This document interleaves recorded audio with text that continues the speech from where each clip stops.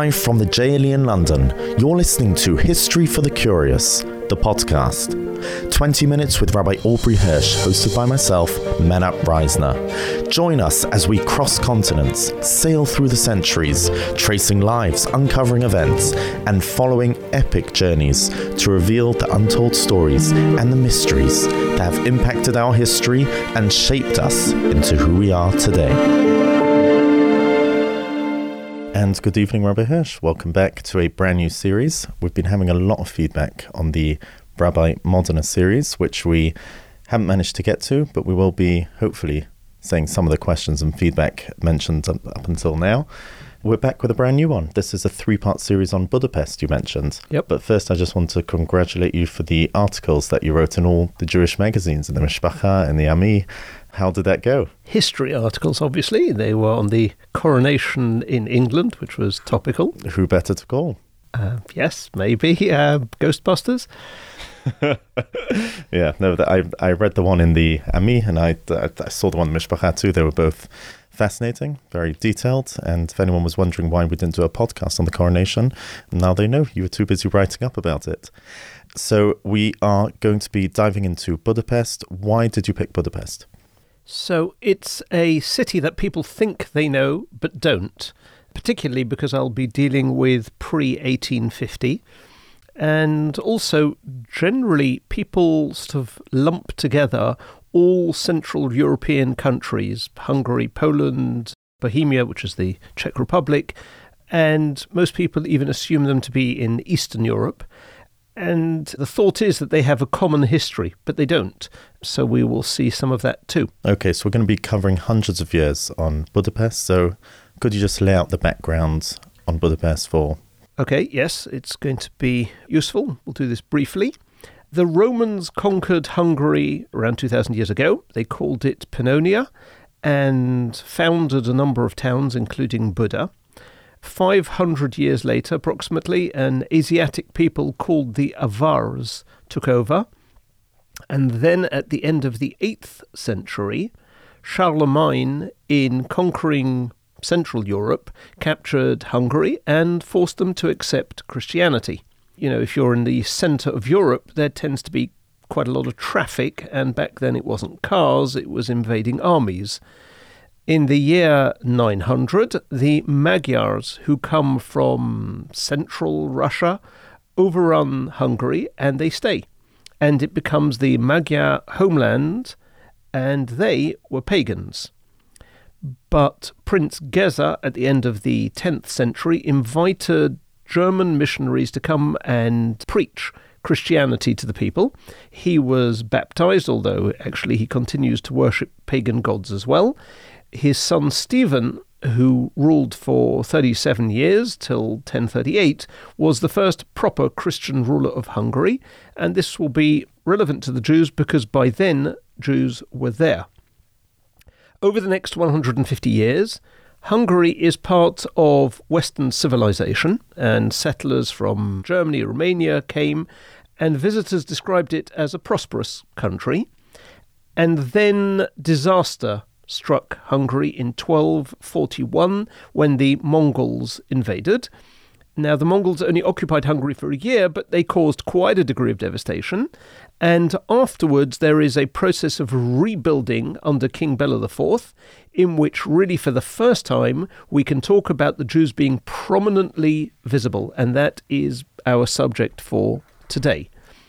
The history then changes dramatically in 1526, as we will see next week, because it becomes part of the Ottoman Empire. Now, Budapest as such did not exist during most of this time, by which I mean a city by that name. The capital on one side of the Danube was Buda. Pest emerged only later, and in fact it was only in 1849 that the first suspension bridge was constructed across the Danube to connect Pest with Buda, and only in 1873 that the two cities were unified together with Obuda to become Budapest. So it's a relatively young term. Do we have early records of Jewish presence there? Until the 1400s, it's pretty sparse, especially Jewish records, but documentation from Hungarian archives do tell enough about the Jews, particularly the Jews and the kings of Hungary, and the first 300 years are unusual. To give you the first example, to start at the 11th century, the 1000s, they've just become Christian in Hungary. And King Stephen I produces a book of laws aimed at strengthening the newly adopted Christian faith in the country. So the Jews are targeted as a result. You would have expected exactly that, but legislation was not aimed at the Jews at all. There's nothing in there about the Jews. You have discriminatory laws, but they're aimed at the pagans, restricting their rights and function. And the most likely explanation for this is that in the early period of Hungarian independence, Christianity was struggling to establish itself. The small Jewish minority was irrelevant. It was the majority pagan population who were the threat, which is unusual in Europe. In fact, we don't have anti-Jewish laws passed until 1092, where they write, Jews cannot marry Christian women nor keep Christian slaves, which is also unusual because it indicates not just quite a degree of freedom, which is possible, but quite a degree of assimilation, a very rapid one. So the likelihood is that these laws may just be precautionary, in other words, to prevent this happening in the future. The next unusual part is that we know that when the Crusades swept through Europe, so they killed Jews in France, in Germany, in Bohemia, the Crusaders crossed the Hungarian border and they start attacking Jews and their houses. And the Hungarian king, a nominally Christian king, Kalaman, fought them and almost wiped them out. I'm guessing it's not to protect the Jews.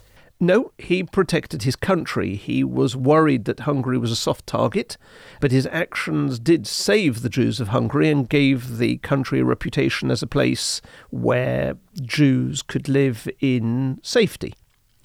Now, little is mentioned for the next century about the Jews, which would probably indicate that no new restrictions were imposed upon them. And this can also be deduced from a letter in 1236 sent by the Pope to bishops in Hungary that they should convert the Jews from their error to the true faith by promising to supply them to the end of their lives with a certain sum of money each year. Now, offering money to Jews to get them to convert to Christianity wasn't unheard of, but writing it as a directive in a letter from the Pope would indicate that the position of the Jews in Hungary was good enough that they would be unwilling to renounce their religion without considerable financial gain. It all sounds a bit too good to be true, this. Okay, so yes, but firstly, the numbers of Jews are very small, and at this moment in time, they're not yet prominent, which will change under the reign of King Bela IV in the 1200s. He is the first to issue a document which regulated the rights of the Jews, a famous document, December 7th, 1251. And the next 200 years, or almost 300, would constantly refer back to this. In terms of individuals, we encounter the Jewish treasurer, Count Teha. In a document that we still have, the king agreed to pay the Austrian duke 2,000 marks, and this payment is guaranteed by this Jew Teha, which means he's both very rich and close to the king. And even more interesting, we find that at one point the king ordered him to surrender one of his estates in favour of a knight. This Teha, just like nobility would do, defies the king's ruling. And the knight repeatedly complains to the king. It takes 3 years until he hands it over, which means clearly he knew that the king needed him. You wouldn't have this behaviour otherwise. And at the end of the 13th century, when the church tried to restrict the Jews in Hungary, the Bishop of Buda in 1279 convened a church council, but the king considered some of their ideas to be an infringement upon the rights of the crown, and he ordered the citizens of Buda not to sell food to any of the assembled priests, so they were forced to leave the city because they were starving. Wow. So this is 1279, almost Yes. to 750 years ago. I'm guessing this is the first real attempt to legislate against Jews by the church. It's very early. In Hungary, yes, and it is unsuccessful.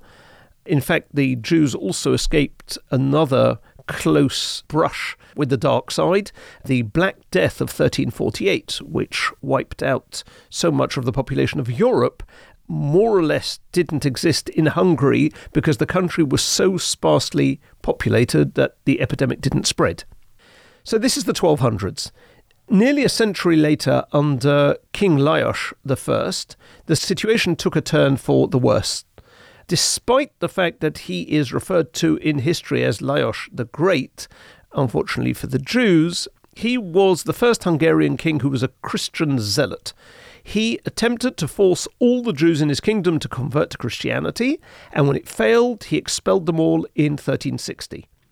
Now, the expulsion only lasted 4 years because he needed their money, but church ordinances now begin to be passed. There is an important document regarding the Jews, which was referred to as the Law Book of Buda, and you find the following, and I quote, "The Jews, whom Christian love shelters and tolerates, are not distinguished from the Christians. To make the Jews recognizable from afar, they must wear a tall conical Jewish hat, what we would call a dunce hat, a red cape, and at a most conspicuous spot, a large yellow patch." I mean, the basic purpose of this costume was to humiliate the Jews, not just to identify them. And the law book greatly limited the ability of the Jews to sell merchandise. They could only do so once a week and only in the Jewish street. If they ventured amongst Christians, their merchandise would be taken from them. And all foreign merchants, anyone from outside of Buda, was prohibited from doing business with them at all. And the Jews are described as evil. In fact, in the tax on Jew wine, it describes the Jews as despicable, hard-necked, stinking betrayers of God. Huh. And to obtain any official document, the Jews have to pay double the fee than that of a Christian. But having said all that, money is money. And that will continue to secure the Jews in Hungary. And therefore, as I mentioned, King Bella's letter of privilege remains in situ until 1526. And they are moneylenders. The interest rate, by the way, was staggering. 86% annually on amounts less than £1, and 43% on larger amounts. So, you can't complain about the hikes recently by the Bank of England. And these exorbitant rates explain, on the one hand, how Jews could make a living, even when they were only the middlemen. On the other hand, it explains why it created so much resentment against them. In 1385, Sigismund of Luxembourg becomes the ruler of the Holy Empire, and he saw Hungary as a frontier state, a buffer against the advancing Turkish power. And to be able to withstand the Turks, he needed money. So he was forced into mortgaging, which he carried out through the Jews. Now, when you and I mortgage, it's a house. In his case, he mortgaged 13 towns in northern Hungary. At one stage, the entire area of Hungary between the Danube and the Vag River in Slovakia was mortgaged. Right? This is playing Monopoly on a rather large scale.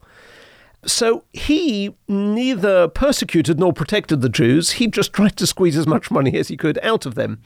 And while this was a considerable burden on the Jews, it allows them to buy from him rights and privileges. You said monopoly. It sounds like it's almost a game that both sides are playing. It's business, but business with lives in the balance. And the money is so important to these rulers, which is, of course, the absurd irony of Christianity, which accuses the Jews of doing anything for money. Yet, consider how the kings across Europe behaved for money. But the most implausible element of all of this, almost miraculous by way of contrast, is the reign of Laszlo V in the 1440s. This king personally allocated the properties of murdered or expelled Jews in Breslau and in other cities to various communities, as well as banishing the Jews from Silesia and parts of Moravia. And he stated that he did it for the glorification of God and the honour of Christianity. Yet, at the same time, when John Capistrano, who had a fanatical mob that followed him, when he passed through Hungary, going from town to town preaching a crusade against the unbelievers, this same King Laszlo made Capistrano understand that no anti-Jewish excesses would be tolerated in this country. And you find the same with King Albert, who expelled all the Jews from Austria. When he becomes the King of Hungary, he reconfirms their privileges of Bela IV. Jews provided money everywhere in Europe. Why particularly Hungary was spared, and it was almost a privilege to have the Jews because they were providing money? So the truth is I don't have a complete answer. Possibly the concentration of Jews into very few cities, they were in Buda and Pressburg and Sopron, meant perhaps that they weren't a visible, constant sight everywhere. They weren't that relevant. Out of sight, out of mind to the average peasant or even the church. It's difficult to understand because obviously money lending is what Jews did across the continent. And as we will see, it wasn't in the merit of Torah being studied in Hungary that they were being saved. Now, it doesn't mean that, of course, that the Jews had it easy, but they were tolerated for 5 centuries. There was a period of time that was always dangerous for the Jews, and that was the interval between the death of the old king and the reaffirmation by their successor, because they were now unprotected, and there would often be outbreaks of violence against the Jews, carried out by those who wanted to show loyalty to the church. In fact, often as a precaution, the well-to-do Jews of Buda would send their families and probably their valuables to a different location. And, of course, no Jew knew in advance what the attitude of the new ruler would be towards them. In hindsight, we know, but not at the time. But obviously they remained important enough that there were no citywide or countrywide attacks. You're painting quite a clear picture of how relevant it was in those times of the leader as to Jewish safety and security. That's true everywhere in Europe, absolutely, throughout the Middle Ages. Contrast William the Conqueror brings the Jews into England. It's only because of him that they are here, and they are only here because he needs money. And 1290, Edward I throws out the Jews of England because they can no longer provide money, and it's only him, it's his decree that makes it happen. Yes, that was absolutely the case. Read the Jewish magazines for more information. Absolutely. Now, under King Matthias, in 1477, a new role was created, the Jewish Prefect, the first of whom was Judah Mendel. His responsibility was to allocate the royal taxes amongst the Jewish communities. And as a result of systemizing the collection of these taxes, there was a 5-fold increase, which obviously makes the king a happy bunny. This Jewish prefect is referred to in official documents in various languages. In German, he is referred to as the highest superior of the Jews. In a French ambassador's report, he is called Prince des Juifs. And this arrangement resulted in the presence in the royal court, for the first time in Hungarian history, of a senior Jewish official who represented the country's Jews and was responsible for them. This is 500 years ago. It's probably the first time in European history, not just Hungary, no? Well, Muslim Spain, Shmuel HaNagid, already at the end of the 10th, beginning of the 11th, but in Christian Europe, yes.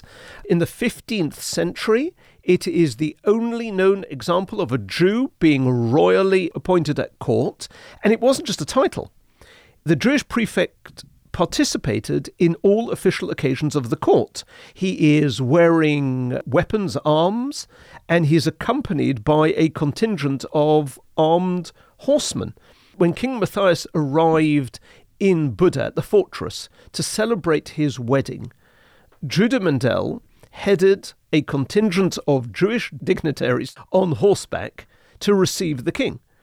And in fact, there is a German chronicler, Johann Seybold, who describes the scene, which I will quote. The Jew Mendel was attended by 31 fine horses and led the king into the inner castle, making a speech to King Matthias. Then the Jews rode out to greet the queen. Boys dressed in violet garments decorated with silver, carrying a great banner on which was written in Hebrew, Shema Yisrael. Behind the banner walked 150, wearing hoods of silk, and they carried a canopy, which an old Jew walked beneath carrying a scroll.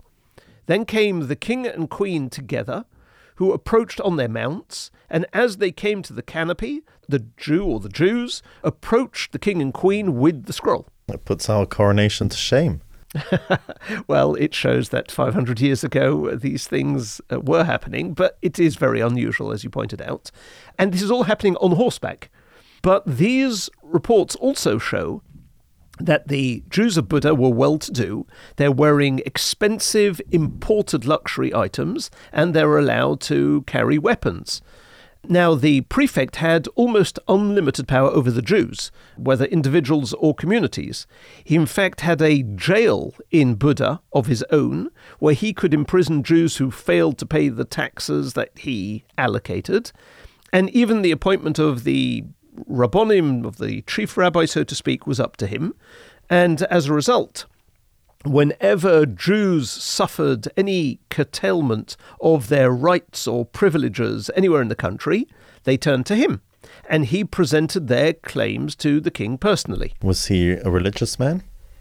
I mean, at the time, religious is a given in that unless you were converted, you were basically doing what everybody else was doing. Was he a mamin, a person of faith? Who knows? Maybe less so than his, more religiously inclined brethren, but it's difficult to actually be certain to have any facts on the matter. Right.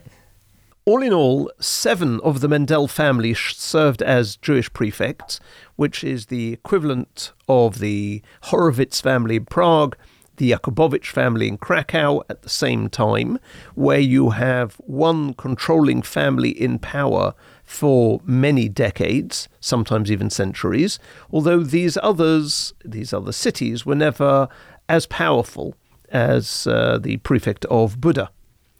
But by 1526, Fekete Mendel had fallen out of grace, and on June 6th of that year, Lajos II sent an order to Pressburg for his arrest. What happened to him?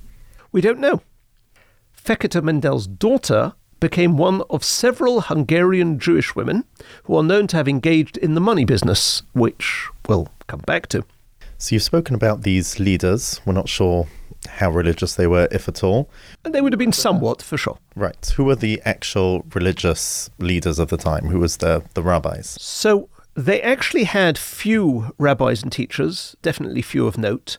In 1190, Rabbi Eliezer ben Yitzchok, who was in Bohemia, wrote that in most Jewish communities of Hungary, there were no Jewish scholars, and if they find somewhere a knowledgeable man, they take him to be their chazan, rabbi, or teacher of their children.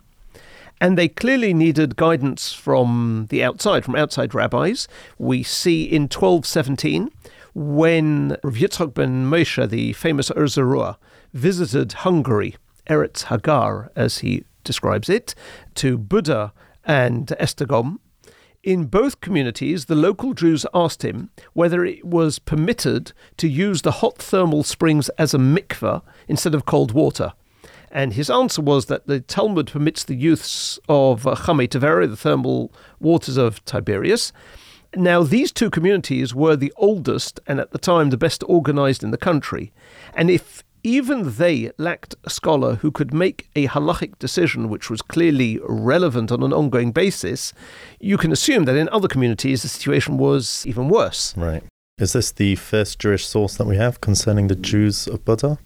Yes, although Buda itself is referred to in halacha as Ofen, by its German name, sometimes with a face, sometimes with a vase.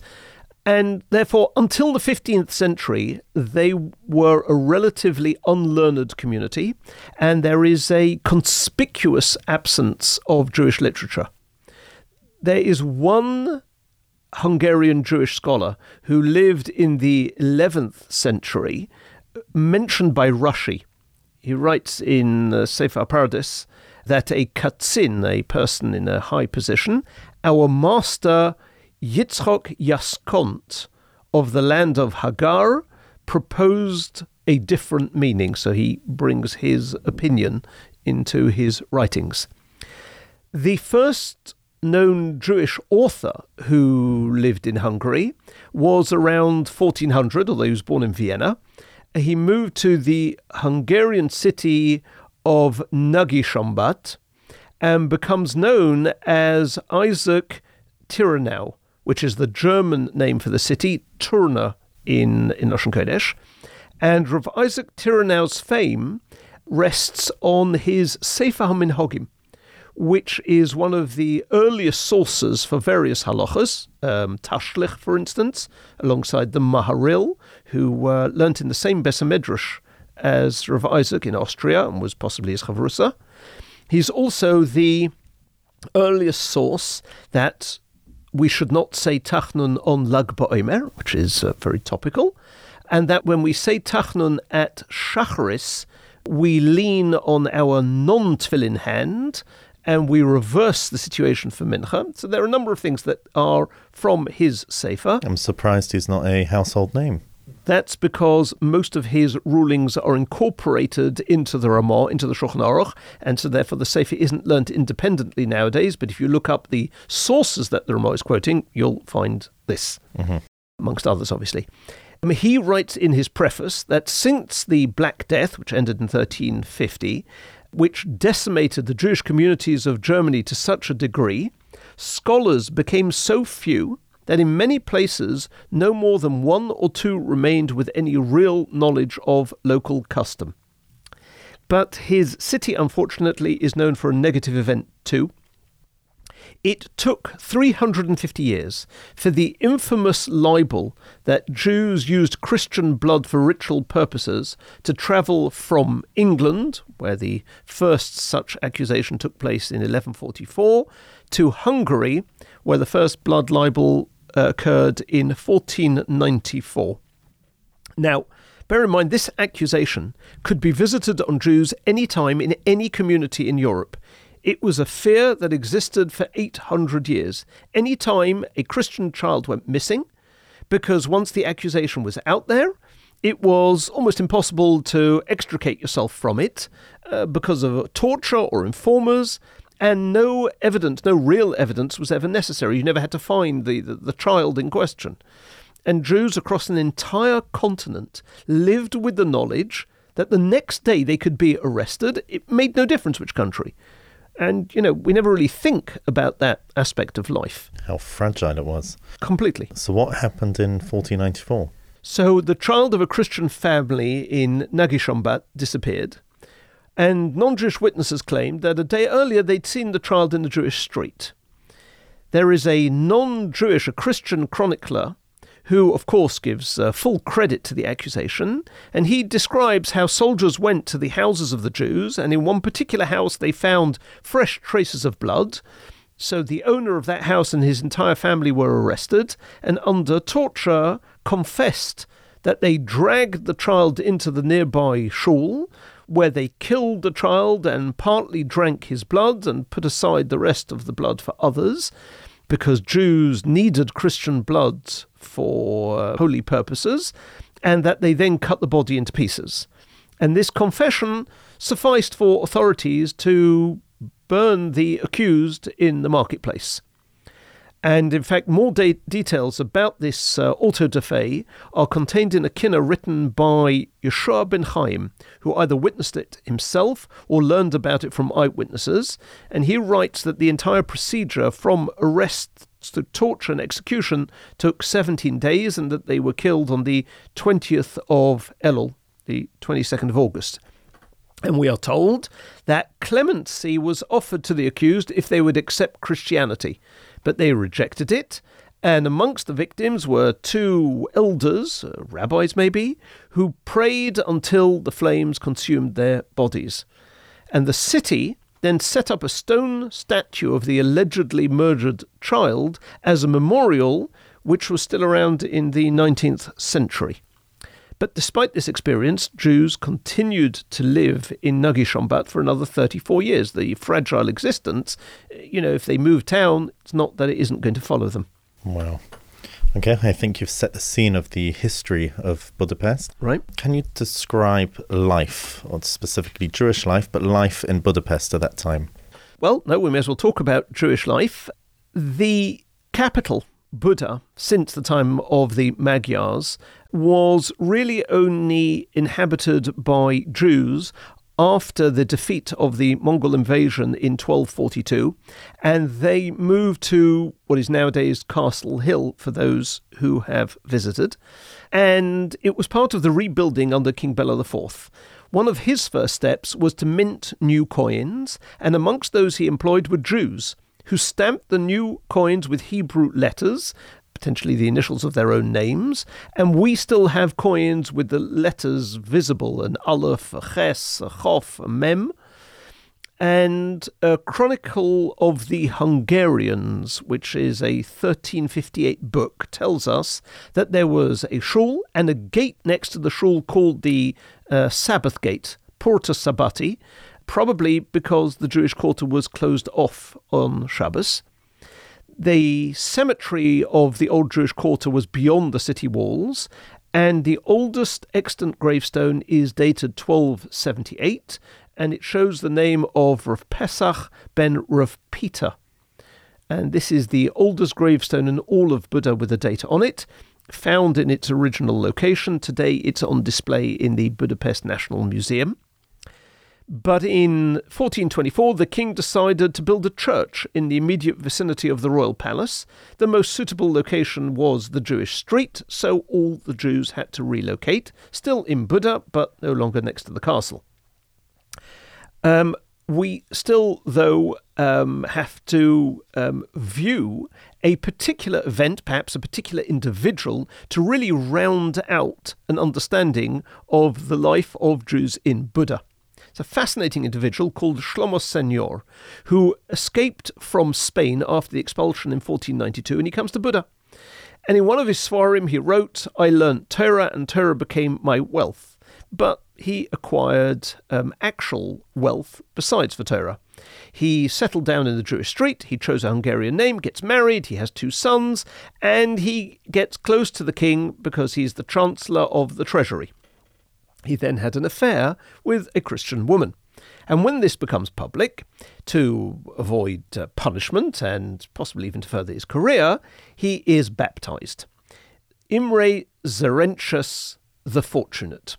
So he leaves his wife and children in the Jewish street, and he marries this German noblewoman, but to his enemies, he is still a Jew.